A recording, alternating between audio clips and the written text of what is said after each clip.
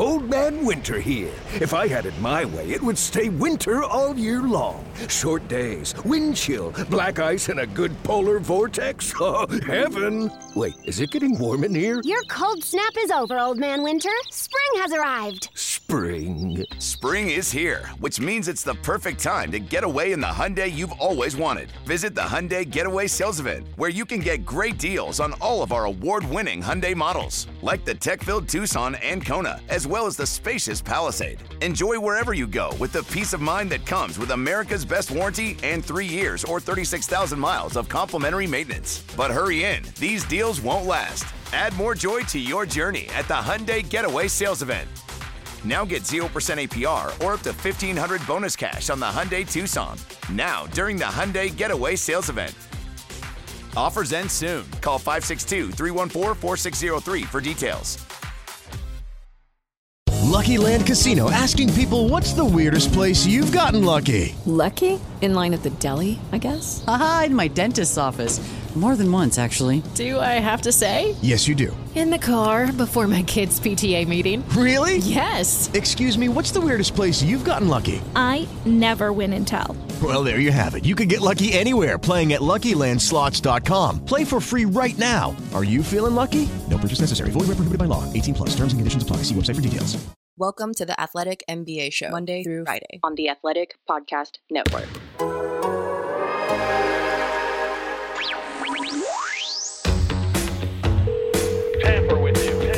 Welcome to Tampering. For this beautiful game of basketball that we all love and talk about every single day. With Sam Amick. To be able to bring people together. Reportedly at the center of an NBA investigation into tampering accusations. And the message to executives in the league is stop talking about players on other teams. What did I do? The charges filed. Impermissible contact. Was it right or wrong? Tampering charges are really difficult to prove. You know me, I talk. Very awkward to even talk about it. I can't even mention teams anymore. Actually, what I like to play with Kevin Durant. The trial you want with tampering. They're always ahead of the rules. It's not rocket science. Hey, we don't like I tampered with the guys. I didn't tamper. I'm just telling you what happened. I'm just telling you what happened. Hello and welcome to the Tampering Podcast, part of the Athletic NBA Show Network. I'm Sam Amick, NBA national writer at The Athletic, here as always with Anthony Slater, West Coast Warriors beat writer, etc. extraordinaire. Slater. East Coast. East Coast. Man, Warriors you're there temporarily. Right you're repping West. Don't try to jump to the other side. What are you doing? You're just on a plane. You're just temporary. You're out there trying to track history with Steph Curry. Thinking about taking a day off? Come on, Slater. Crawling towards history. Crawling. Right now. It's really drawing this storyline. I think out. Matisse Thybulle might have crawled into his luggage and followed him to Indiana. That was a performance. There you go. Now, Sam, one thing you must remember, though, the people are listening to this probably on Tuesday, and I don't know. I'm not going to predict a Steph Curry 7-3 night in Indianapolis, but I was just at shoot-around. And I don't know, the vibe's good. I think the fact that they lost the last game, he's been a little bit in a cold slump. I think he might bust out in Indy tonight, which would mean that this pod's pretty outdated. Breaker. Yes. Yeah, exactly. So, all right. Talking about crawling, people might be reading coverage of history. All right. So we make sure we don't lose folks. We're not focusing on Steph Curry on this week's pod. We are focusing on trade season, gentlemen, the NBA trade season. The trade winds are blowing, as you know, because I've been whining off air. The winds are blowing like crazy in Northern California, so it's very fitting. I have trees swaying to and fro outside my office window. And in the NBA, we got chatter starting to build. And as you guys know, it's December 15th coming around the corner. More and more players available. But I still haven't introduced the other star of the show, Jon Krawczynski, coming at us from Minneapolis. Well, you're not city proper. What town are you in, John? Well, I'm just right outside Minneapolis, so close enough. Okay, there we go. Yeah. The big great city guy. Jon Krawczynski. What's up, my friend? How are you? What's up, fellas? Good to be here. I was complaining to John about wind and rain, and he comes at me with the snow. So I have no weather complaints that are allowed on this pod.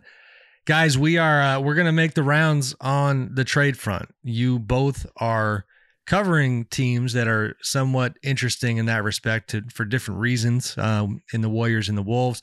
But I will give a quick hat tip to our colleague at The Athletic, Shams Charania, to start this pod because he gave us plenty to talk about on this Monday as we record. His latest inside pass at our website, if you haven't read that, make sure you go check it out, has got nuggets galore. Kyrie Irving of your Brooklyn Nets, who obviously has not played all season long. There is rising optimism that at some point he will return. We'll get into that a little bit. But the topic I think that is natural to start with, because it has been something that's been there front and center all season long, is the one and only Ben Simmons. Sixers are clearly now starting to, we know they've been open to moving him for a long time, but that we also know they've been very, very picky. As I reported a few months ago, Daryl Morey and his front office have, for all intents and purposes, a list of about 30 players that would get the job done to trade for Ben, and 'tis the season. And to make sure we give the framing of it here for anybody, the listeners and fans who don't know, the December 15th date that I mentioned is the first time that all the players that signed last offseason are now eligible to be traded. And what that means is that essentially the pool of prospects in trades goes from around 65% of the league to 84%. So more possibilities, more scenarios, a lot more to get into. Guys, Ben Simmons, yes, Mr. Slater. I wanted to, you mentioned the 30 players that'll get it done for Daryl Morey. Do you think he'll come to any, let's say none of those 30 are made available. Would he make this trade for one of the 30s if picks are involved, if two really good rotation players are involved, if John's Timberwolves become involved but don't have one of those 30 players? Is it just drop dead if one of these 30 isn't available? It's not going to happen. I don't want to pretend to have total clarity. My sense, if you go back to when I wrote what I wrote, for sure was that he was going to be, very focused on that list. They were going to be very focused on that list. The rotation player thing, I don't see that as being appealing because they think very highly of their rotation players. And we've talked about that previously on the pod, and the general idea that they've done a nice job of building out the roster around Joel Embiid and Ben Simmons. And there's just only so many players who could help them.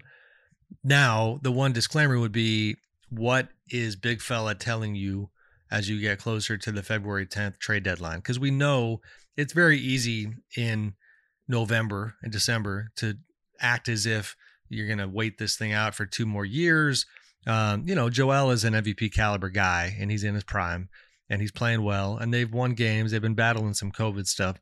So, could I see him changing the framework of what he would accept? Maybe, but not much. I think even, one scenario that Shams and I had written about that kind of speaks to your question is like CJ McCollum, right? The idea of Ben going to Portland. There's been some reporting in Philly that McCollum would not get the job done. And your conclusion there is that he's not on that list. And I think we'd agree he's not considered a top 25 player. So we'll see. I think 3-team possibilities are likely here. And to make sure we just hit on the bones of the reporting, the teams that are currently listed in Shams's piece as showing interest are the Knicks, the Lakers, John's T-Wolves, the aforementioned Blazers, the Kings, the Pacers, who we'll get into, and then the Cavs. There's a lot of possibilities there, guys. I don't know where you want to start, but John, how do you see this? Well, yeah, I think a couple of things, start to hear that they are loosening up a little bit. And I think what a lot of teams had been hearing for most of the season was that Daryl's really dug in, and he's going to really just play this thing out and see if there comes a point where some leverage starts to swing back his way, or another team gets into a little bit more of a desperate situation or things like that. I don't know that the dynamics from the buyers, the possible buyers for Ben Simmons, have changed all that much in the last couple of months. I mean, the Timberwolves have wanted him. They still want him. I don't think that they want to trade Anthony Edwards for him now, but just like they never have. But if anything, they may have changed even a little bit more in terms of with Portland. I mean, if you really believe the Blazers and Damian Lillard that situation isn't going to change with Dame right there, now you look at McCollum, and is he even better with the way that he has been playing? And then the collapsed lung and all that, but is he better than Curry for Philly right now? I mean, the way that Curry is playing is, I mean, I would rather have him at his salary than CJ at his. Now, obviously they're getting nothing from Ben, so you want to kind of fill some production some way, somehow. But I just don't know that many of the league dynamics have changed to have people just banging down Daryl's door now and offering more than they would have 6 weeks ago. I think maybe the dynamics for some teams, like I look at the Kings, right, and they're listed with Shams. Like, Sam, we know like the dynamics have changed since the beginning of the season for Sacramento. Remember the offseason when they were hinting like, Fox is untouchable, don't even come after Halliburton or Mitchell. Like that's, if you're thinking of trying to shift stuff up and shake it up in Sacramento, I got to think a lot more is at least in the discussion. And if it is, that is a team that, I think maybe Philly's rotation all the way down to rotation player 9 is maybe being a little bit overhyped right now. I mean, you have Shake Milton and Danny Green. Like, there are upgrades. Like, Tyrese Halliburton's an upgrade. Buddy Hield's probably an upgrade somewhere. Sure, he's not necessarily, a huge upgrade over Seth Curry. But I just mean, if Daryl was willing to take a package from some of these teams, I do think the Sixers would be significantly more in the conversation if they beefed up rotation spots 6 and 4. Now, again, maybe, Daryl doesn't think like he needs a co-star, I guess. But I look at this list of teams, find me a co-star that he's going to be able to get for Ben Simmons. Is Ben Simmons a top 25 player right now? Not right now. So I just don't understand why a team would give up a top 25 player for a guy. Yeah. I totally agree with you. And I think like that's what I know that from the Timberwolves perspective for, getting back to this summer, they were kind of, they were hearing Daryl Morey's demands and essentially, it's just saying, okay, go find that then. Good luck finding it.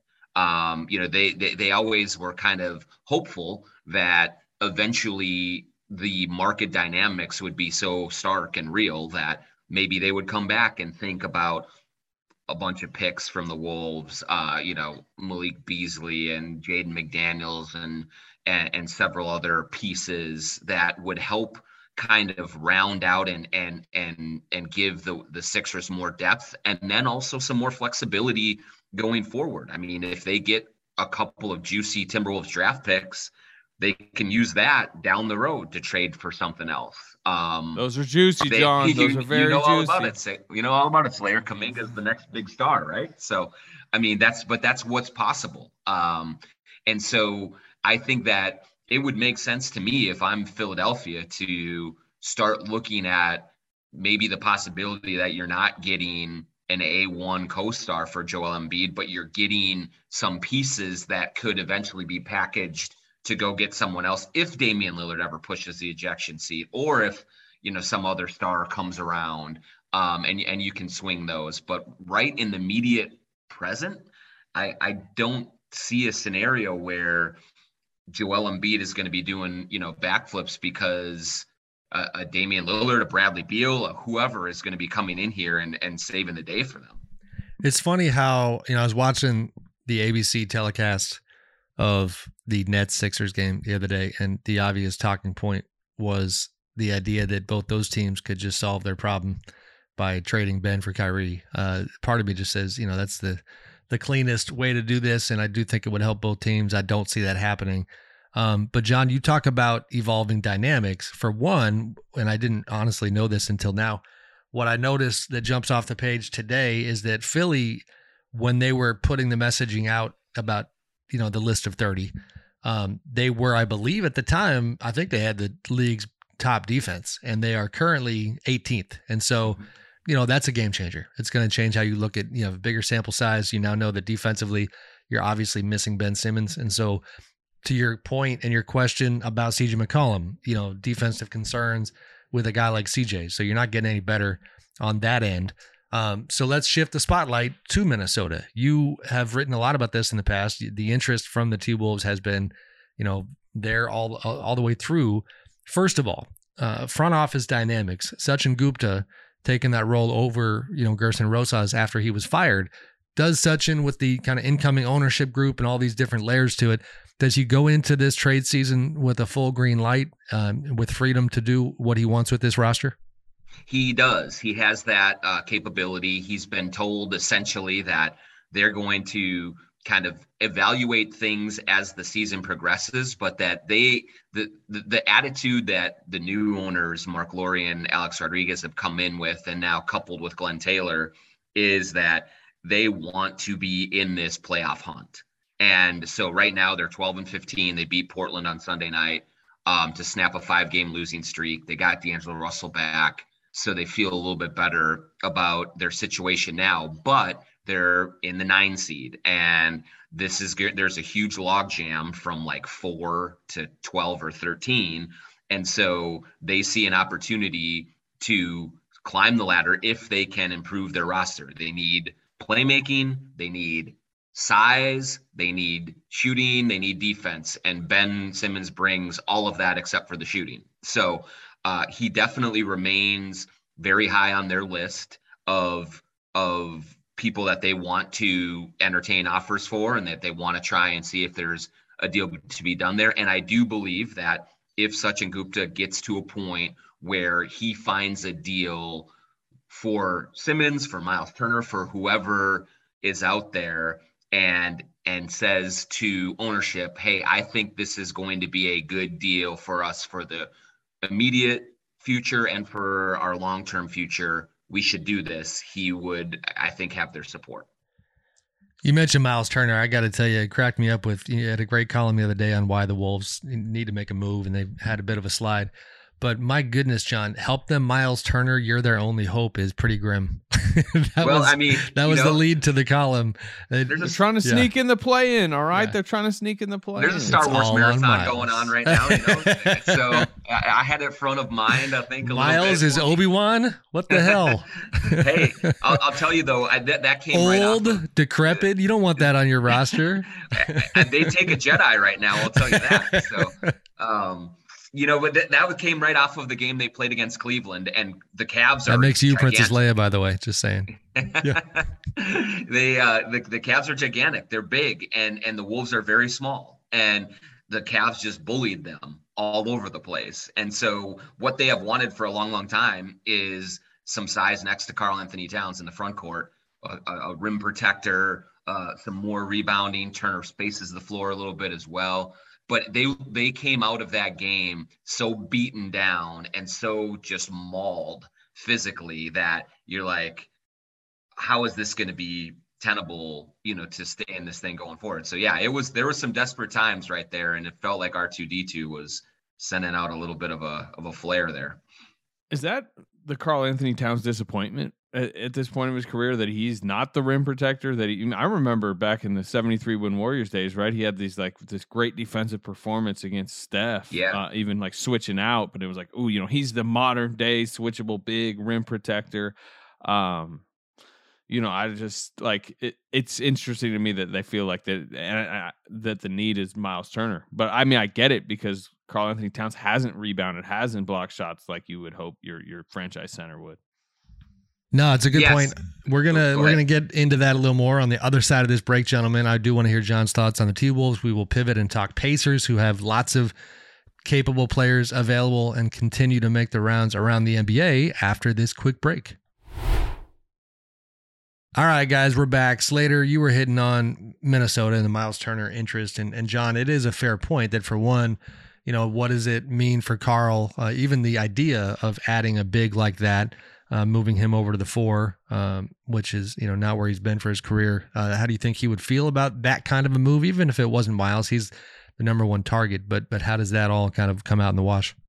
Yeah, I think, to Slater's point, what Karl Anthony Towns has always believed in himself on the defensive end is that he has the ability to move his feet well enough out on the perimeter, whether it's switching out onto guards, or if there's a stretch 4 that he has to follow around to the 3-point line. He thinks he can do that. The Wolves think that he can do that. He is not, Bismack Biyombo, Rudy Gobert, kind of traditional sit in the paint and swat everything that comes in his area type of a center. And so where the Wolves have struggled the most is they're the worst defensive rebounding team in the league.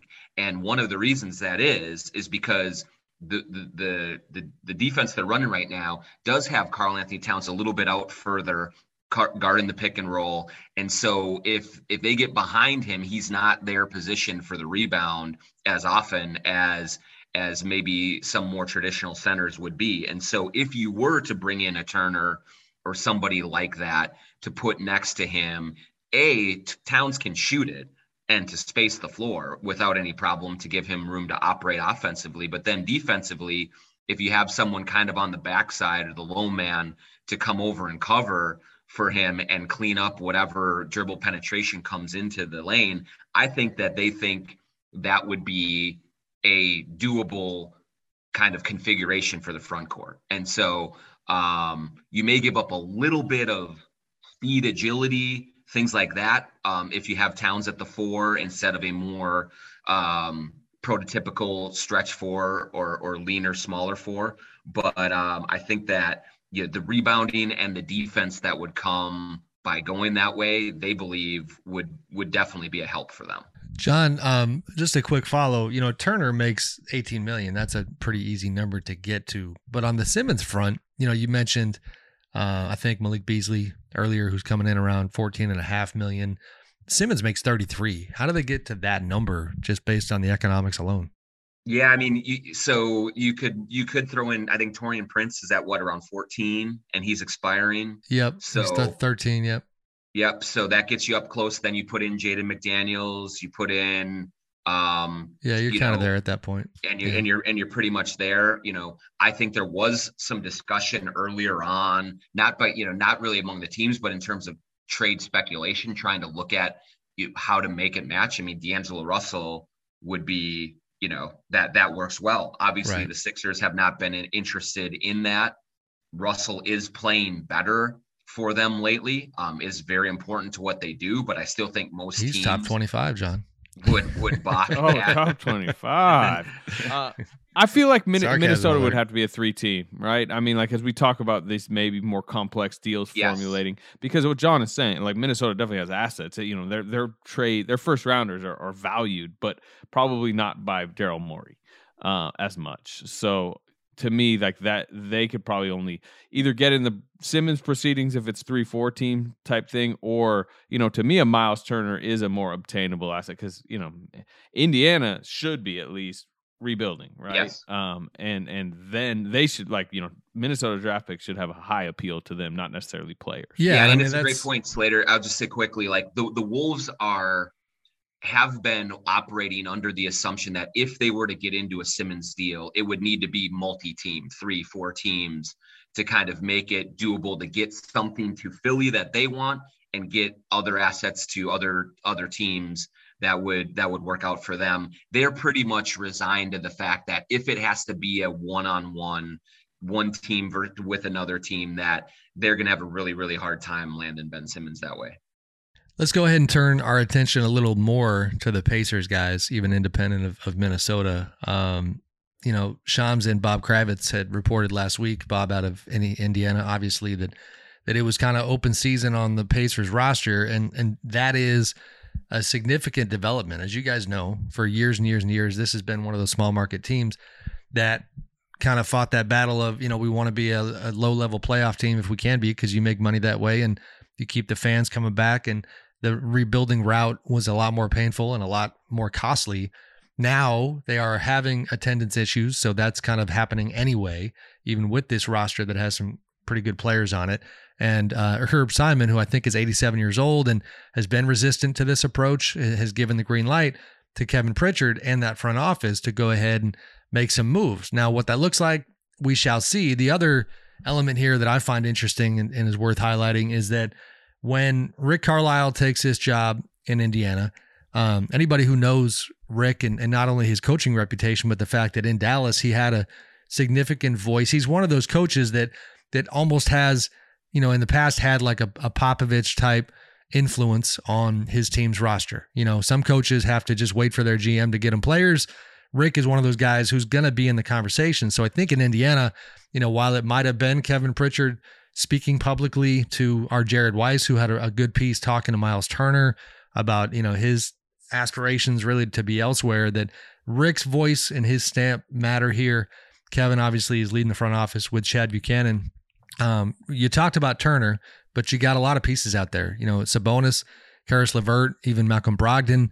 Sabonis is, I think you guys would agree, widely considered that the guy that'll probably generate the most interest. But some guys that in that group are not playing very well, but could certainly help other teams. How do you guys see that those possibilities? Yeah, 3 in a row for the Pacers. 3 in a row, and they got the Warriors tonight. People might be listening. It might be 4 in a row. We need a retraction. They're shutting down the doors. You can't have any of these guys. I think this to me it's been clear for years they should split up Sabonis and Turner, and they've hinted at it for a long time, but never actually did it. To me, that's the bare minimum that should happen before the trade deadline. One of them, if they don't tear down.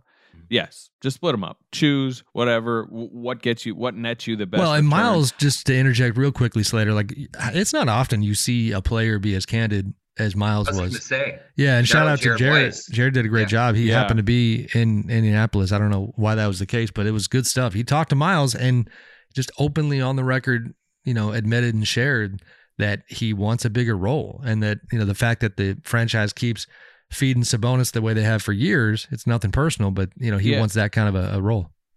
Yeah, what's interesting is then, obviously that became a story in Indianapolis and just following from afar, although I'm actually looking over at Indianapolis right now because I'm here. He came in the next press conference with the group of reporters and wanted to kind of make it clear that he wasn't demanding a trade. He just believes that he could get a big role, which to me means if Sabonis is out of here, there's my role. It doesn't necessarily not have to be here. Right. And I'm not demanding a trade. I'm demanding he gets traded. So I think it's smart for yeah, right.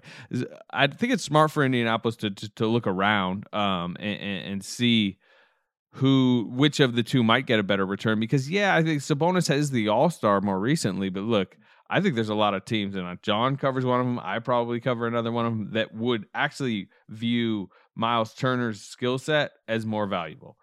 You shoot threes, you block shots, you're not, a hub of the offense, essentially. Where Sabonis, he needs his post touches. You kind of have to build a defense around some of his weaknesses. He is a very good player, and I do think there are a lot of teams that would prefer Sabonis, but you might get the best package for Turner. And then you need to decide internally, what type of team do we want to be? What type of team does Rick Carlisle want to be? Does he want to be a Sabonis team or a Turner team? Well, yeah, and I think one thing to kind of think about, the interview that Jared did with Miles Turner was really interesting, because Turner's comments are clearly saying, I know I can do more and I want a bigger role, whether it's here or elsewhere. If he comes to the Timberwolves and is, it's Edwards, Russell, Towns, Turner's not going to get that bigger role offensively, probably that he wants. If he goes to the Warriors, the people are talking about the Warriors, you ain't coming into some feature role with the Warriors. It's not happening. So it'll just be interesting. I think it's the same issue with Ben Simmons, in some ways, because if Simmons, you could argue that Simmons needs to go somewhere and be a Draymond-like player, right? A playmaker, versatile guy. But does he want to do that? Is he okay doing that? And is Turner okay going somewhere and being a third option on a team that's probably fighting for the playoffs or in the playoff mix and goes that way? Or does he want to go to Houston and Christian Wood, randomly, or go to Detroit like Jeremy Grant went to Detroit and got this much more featured role on a losing team? Is that the option? That's for 5 minutes, and then is probably going to get traded this season. But if you're looking to, he, to Jeremy Grant's credit, he has sort of, I think, reframed the conversation around him. Yeah, that's fair. Yep. So if I'm a team trying to acquire Miles Turner, I want to have a conversation and what are the expectations coming in before I decide, am I giving up a bunch of picks or am I doing a bunch of stuff to bring him in? That's an obstacle to kind of navigate as you're looking at a deal for someone like that, or Ben Simmons as well. In my neck of the woods, probably worth getting into a little bit, near Sacramento, the Kings, they're going to be tied to a lot of stuff over the course of the next couple of months because of how they played. They've been terrible, and now it feels like all bets are off with almost everybody, if not everybody, on this roster. The Sabonis possibility locally has been getting a lot of play. Just fans talking about that idea, and I get it. What sort of deal do you guys possibly see, if any, there? Because if you're the Pacers, you're going to actually do the rebuild thing, then you're trying to come after the Halliburton types and good young talent. I think Sabonis could be good on the Kings, but I don't know if they can get something like that over the finish line. What's that? What would that mean for Rashawn Holmes, who just signed? He just signed an extension. To me, if you got Sabonis, like, you don't want him as a 4, you probably want him as a 5. Although you really need to build a good perimeter and wing defense around him if he is your 5. But I could see Sacramento. I was slotting him as a 4. I mean, I was okay with that, but I hear you. Yeah, I mean, it's difficult. I mean, that won't solve their defensive issues, right? What's been the problem with Sac the last few years? Like, because they've been a good offense, but I could say, I mean, look, to me, that it more speaks to, from what you're talking about from Sacramento, like they're kind of ready to jumble it up a little bit, right? For sure. I think so. I mean, the one that you talk about Simmons earlier in the pod, guys, and how the Kings had been passing and even, publicly kind of posturing that way. And the idea at that time was that somebody like De'Aaron Fox would be untouchable. Now it's like, well, Fox is not getting you Ben Simmons. It's just not happening. So I feel like their prospects on that front have gone down, but I do think that, they made that playoff push. They're still in the mix, but I think, they're going to be talking about everybody. Well, and I think, like, if I'm the Pacers and you're making a choice and you're saying, okay, we're moving on from Sabonis and he's been one of our main guys. If I'm sending him to Sacramento, like, I think you have to, it's got to start with Halliburton or Mitchell as, like, if you really like either one of those guys as kind of the tentpole piece with picks. And because, like, what does Buddy Hield do for Indiana, or what does Harrison Barnes do for Indiana, or even Fox to a certain degree? I mean, he's under contract. I'd be interested in Holmes. You got a decent contract. Yeah, Holmes would be guy. Yeah, Holmes would be nice. Something like Holmes and Halliburton, or Holmes and Mitchell. And I do view as we talk about Rick Carlisle's imprint on the Pacers, like, Davion Mitchell's a Rick Carlisle type of, like, bulldog point guard, or Halliburton's the type of, like, a versatile guard that I think would appeal to him. And the question was, to me, with Sacramento, is like, how much do they value or overvalue those two? Are they going to go into trade and say, we want to mix up the roster, but these two valuable assets are untouchable? And it's like John said, they're like, well, okay, we don't want Buddy Hield. We don't really want Harrison Barnes. And then you're not getting anything done. Right. Yeah, and we'd have to also look at, I'm not, Danny LaRue here, but I know that, like, for instance, like, I know Brogdon can't be traded this year, right? Because of the contract he signed in the offseason. So it'd have to be next year. I think Holmes might be in that category too. I'm not sure. But there's a few of those kind of guys who might be limited in terms you're of right. who you can move. Yes, that's my mistake on Brogdon. I think you're right about Holmes. Gentlemen, we will keep it going on the other side of this break. I want to get your opinions as we close on just buyers and sellers. Let's look at the standings and get a sense of who's the most desperate here, who's got a little leverage to kind of play the in-between game and try to get the best deal possible. And also, more specifically, get your perspective on Boston. I think Jaylen Brown's an interesting guy to look at as the Celtics try to find their way. But we will take a quick break. Come join us on the other side. All right, guys. From a macro standpoint, as you know, a really important factor in trade season is just simply, all right, it's that unofficial calculus of what is the state of your team in the context of what were the expectations for your team coming into the season. And that means how much pressure or lack thereof is on your group.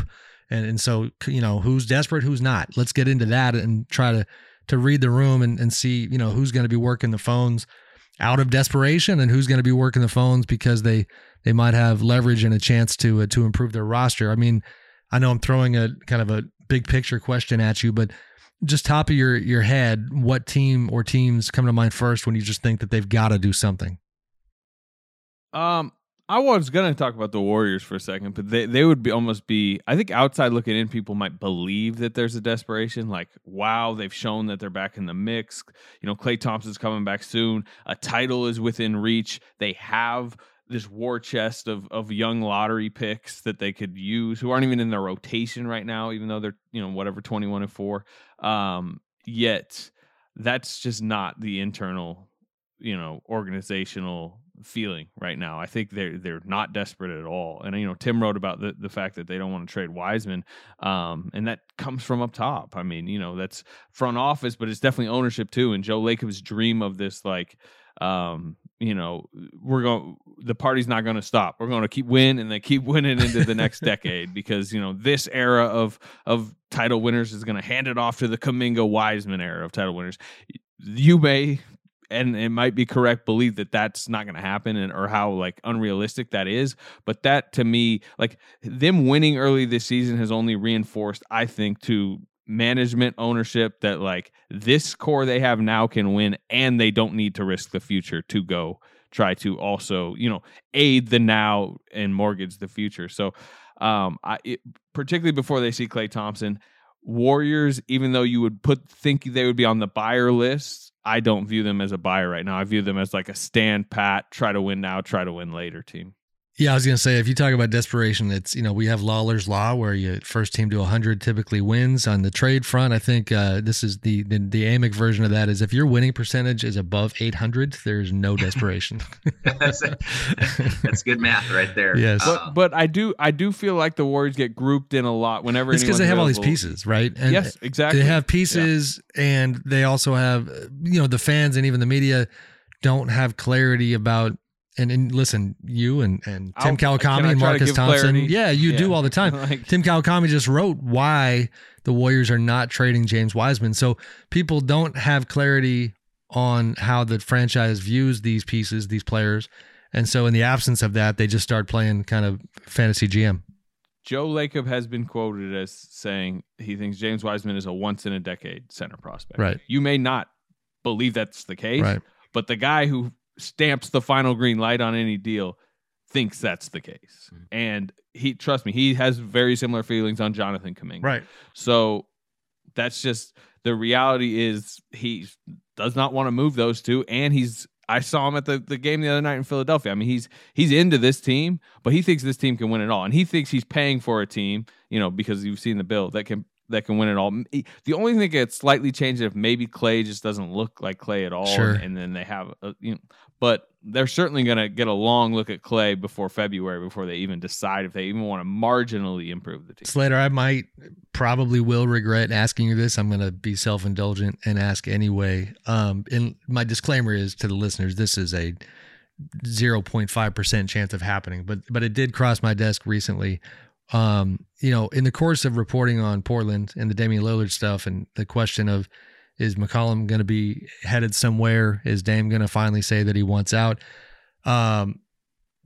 Somebody had mentioned the Warriors, the conversation about having Dame on that team. I don't have you talked to them about that at any point? What's your vision, if any, there? Summer. That was somewhat of a rumble in the summer when they were, remember the Bradley Beal, Damian Lillard with the Warriors tried to reconfigure before they even knew that they were as good as they are with this. Well, first of all, it's so counter, and sorry for interrupting you, but to Dame's wiring, right? It's just the polar opposite of how he's been trying to do his career. My sense is Lillard would not want to and did not want to. Entertain the idea Slater of going paused to the here. Warriors. And I don't think, from how they're building their team with already having, obviously Steph, but Klay as the 1-2, I don't think that's the way they want to build their team. And then the funny, if they were making a big splash, Andrew Wiggins would be involved. And this is where John can enter the proceedings. He's unmovable, man. He's become really important, like wing for them. Where if you talk about, if you threw Andrew Wiggins and CJ McCollum on the table in the league, I would say probably more league people would be like, I prefer CJ McCollum. The Warriors, in the way that their roster is constructed, Andrew Wiggins is more important to that. They need a wing who can guard, and can guard the LeBrons, can guard the Kawhis. So. Have you been surprised, John? I mean, it's funny. I've been talking to Marcus a little bit on podcasts recently, and he'd be like, some of these Minnesota people might be going this is getting a little, you've been consistent a little too long here, Andrew. When's it coming? When's this slump coming? Yeah, it has been a little bit because I covered him for 6 years, almost 5.5 years, and there almost every season he had maybe 3 weeks, a month where he really put something together, and he was hitting his 3-point shots. He was, defending pretty decently. He's scoring at the rim, doing all those things. And you think, okay, the switch has finally flipped. And then invariably, he just kind of then would slowly regress back to the guy who just floats out there, and you don't really see him for long stretches. And so I will say that I do think that this version right now is probably the most extended run of really quality play from him in a long time, if ever, in the NBA. I will say also too, though, that what I have said from the moment he got traded and several times over the last couple of years is like, I think his ability to excel in that role is much higher than it was to be a 1A or 1B to Towns here. Like they were literally asking him to do too much here for what he was capable of doing.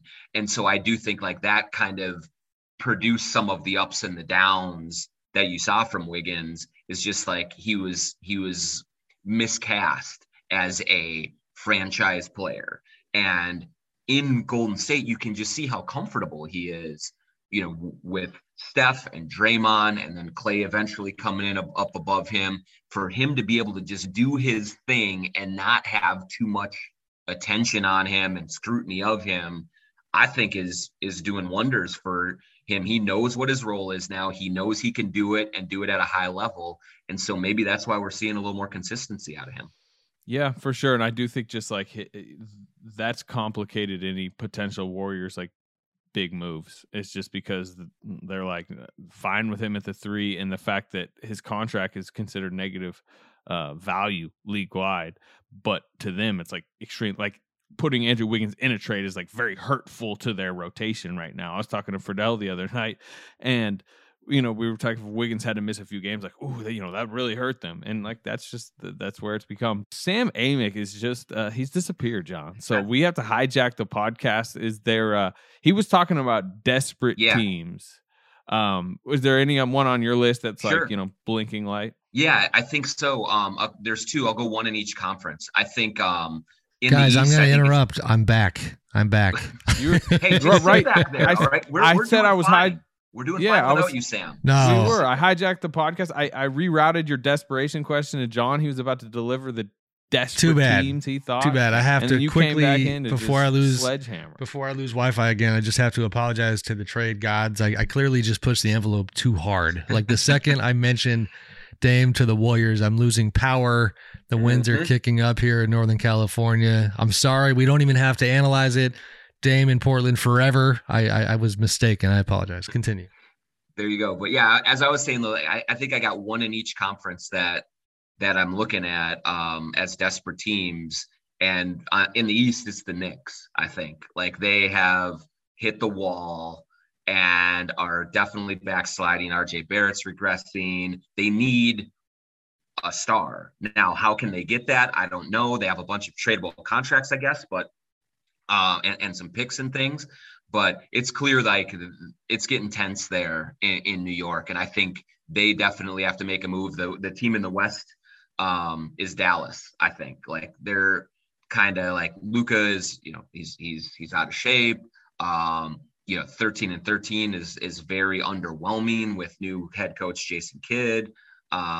So I'm just looking at those 2 teams. If we're looking at teams high on the list that got to go make a move to try and vault back in to meet some of the expectations that they had for themselves going into this season, those would be my picks. Slater, you're running the show. Keep going. All right. Well, Sam Amick, you brought up the topic. I want to hear your desperation teams. Now I'm flustered because I got. You wanted to talk Boston Celtics, Sam. A source told me that you wanted to mention the Boston Celtics. Yes, they're 13-14. I don't know if they play tonight. They're floundering. They're out of the playoff picture at the tail end of the play-in picture. Ime Udoka, they got off to that rough start, and defensively they were terrible in his first season as head coach. But you talk about duos that maybe need to get broken up, not because they kind of in a vacuum don't do good things, but just because there's only so many ways to improve your roster. the Jason Tatum, Jaylen Brown duo, I think is worth looking at. And Jaylen in particular is a name that popped up recently, sometimes gets tied. I mean, the idea of him in Portland, guys, I think is fascinating. With Damian Lillard, I think that would be a fantastic mix. But I just think, they had their own front office shakeup, obviously last summer. Brad Stevens taking over for Danny Ainge, and Mike Zarin, as always, doing his thing as part of that group. They're active. They're always going to be active. And this is not, they are trying to contend, and they're not even above 500 at this point. Yeah, I interesting. Jaylen in Portland with Dame is interesting. It's just a matter of what would they get in return. I mean, that would really excite, because I don't know that McCollum. Maybe he's, he's a guy that Boston might like as a shot maker, and maybe as more of a traditional two. That would be a little bit different of a compliment for Jason Tatum. But they just paid Marcus Smart. And it doesn't mean you can't obviously move him. They could, but that's one thing. I mean, listen, I'm not around the Celtics all that often, but when I was in the bubble and I was around them on a daily basis, in the middle of that playoff run, it wasn't hard to figure out that, like, first of all, as you guys know, Marcus runs incredibly hot, just in terms of being a competitor. And there was that kind of infamous locker room blow up they had at that point. And it seems like if you had to highlight two guys that have been doing this together for a long time now, and occasionally, there's a bit of friction there, is that you just constantly hear about Jaylen and Marcus. So from a chemistry standpoint, which is something that I feel like the Celtics have been having to analyze for a long time now, going back to Kyrie, when he was there, and that's where Brad Stevens and Zarin and Ime are the experts, and they have to read the room and find out that CJ or somebody like that on paper might not advance your cause, if you will, but does it change the chemistry in the room in the kind of way that does help you? If you're picking between Marcus Smart and Jaylen Brown, and you're picking Marcus Smart, that's a risky move. Well, but who are you? Who you bringing back for him? Yeah, well, look, Smart would not get near the package Jaylen Brown would. But if I was dangling Jaylen Brown out to the universe, I think he would be I would rather have Jaylen Brown than Ben Simmons. He's playing right now, and he's a versatile young rising wing who has only improved in like every single area of the game. So I think you could do much better, in my opinion, than CJ McCollum and some assets than for totally Jaylen Brown. The one thing that's really interesting though is, I don't think it would ever happen, just given Celtics Sixers and how, like, the rivalry and how, they're going to meet and all this stuff, but like some sort of package where Jaylen Brown goes to the Sixers and Ben Simmons and other assets come to Boston, like from a fit perspective, kind of would make some sense. I agree with you, Slater, that like Jaylen Brown it has to be much higher on my list of top players than Ben Simmons is at this point. But if you can get, Simmons and other pieces for Jaylen Brown, and then Simmons and Tatum together, that might work a little bit more than Brown and Tatum do right now. What about the Cavs, guys? I keep piggybacking on some of our good reporting at our site. So Joe Barden, nice piece on the Cavs and how they are playing well enough that you start having to look at, how do you get it to the next level? And as an aside, people should be reading Kelsey Russo, who does great work on the Cavs beat. Yes. Her Evan Mobley Mondays is becoming must read. You're doing okay as a beat writer if you have a rookie who is, compelling you to have a feature like Evan Mobley Mondays.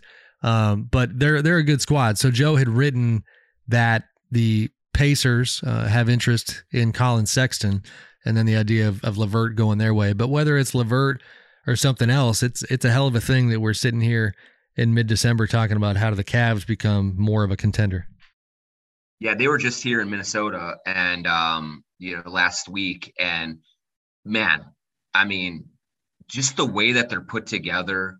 They have had, I think, the toughest schedule in the league to this point. So like that 16-12 is no joke. Like they have earned their wins, and Mobley's been unbelievable. They're huge in this kind of era of small ball. Like they've gone the other way, and they've given people all sorts of matchup problems. So I love I love Mobley, Jared Allen, Darius Garland's been terrific. So it does feel though and like they if bullied they the could Kings right after the Wolves. Oh, yeah, Just, no, they're oh tough, my gosh, man. yeah, they are tough, and so like I do feel like if they could get a LeVert like ISO scorer to help them just get a few more buckets late in games and things like that, that might be a missing piece for them that could really vault them. I mean, they're in the 5th seed in the East, which the East is really good this year at the top.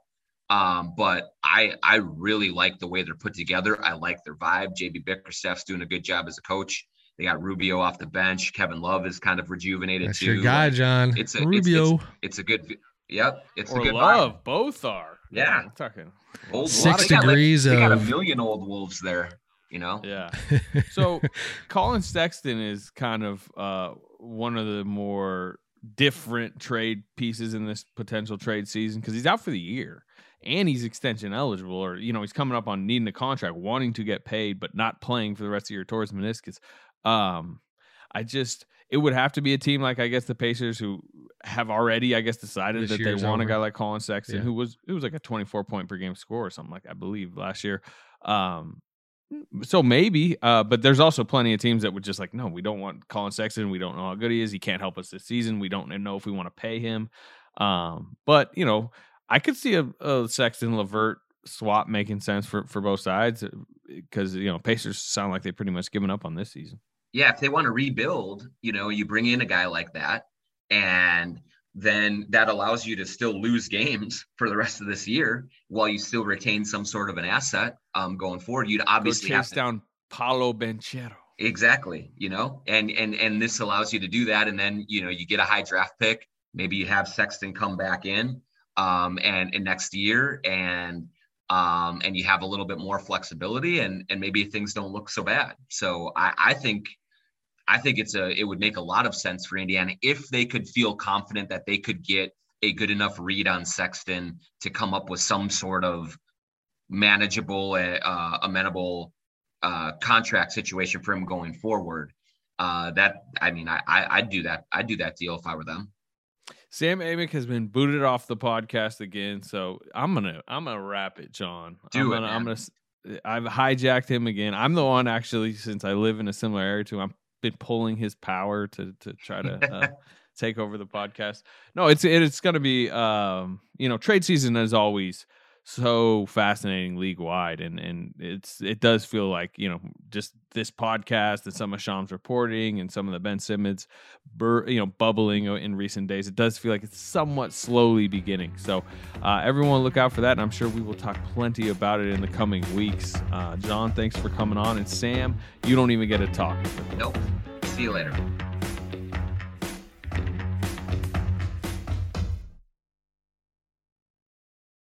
Old Man Winter here. If I had it my way, it would stay winter all year long. Short days, wind chill, black ice, and a good polar vortex. Oh, heaven! Wait, is it getting warm in here? Your cold snap is over, Old Man Winter. Spring has arrived. Spring. Spring is here, which means it's the perfect time to get away in the Hyundai you've always wanted. Visit the Hyundai Getaway Sales Event, where you can get great deals on all of our award-winning Hyundai models, like the tech-filled Tucson and Kona, as well as the spacious Palisade. Enjoy wherever you go with the peace of mind that comes with America's best warranty and 3 years or 36,000 miles of complimentary maintenance. But hurry in, these deals won't last. Add more joy to your journey at the Hyundai Getaway Sales Event. Now get 0% APR or up to $1,500 bonus cash on the Hyundai Tucson. Now, during the Hyundai Getaway Sales Event. Offers end soon. Call 562-314-4603 for details. Hello, it is Ryan, and we could all use an extra bright spot in our day, couldn't we? Just to make up for things like sitting in traffic, doing the dishes, counting your steps, all the mundane stuff. That is why I'm such a big fan of Chumba Casino. Chumba Casino has all your favorite social casino-style games that you can play for free anytime, anywhere with daily bonuses. That should brighten your day a little. Actually, a lot. So sign up now at ChumbaCasino.com. That's ChumbaCasino.com. No purchase necessary. VGW Group. Void where prohibited by law. See terms and conditions. 18+.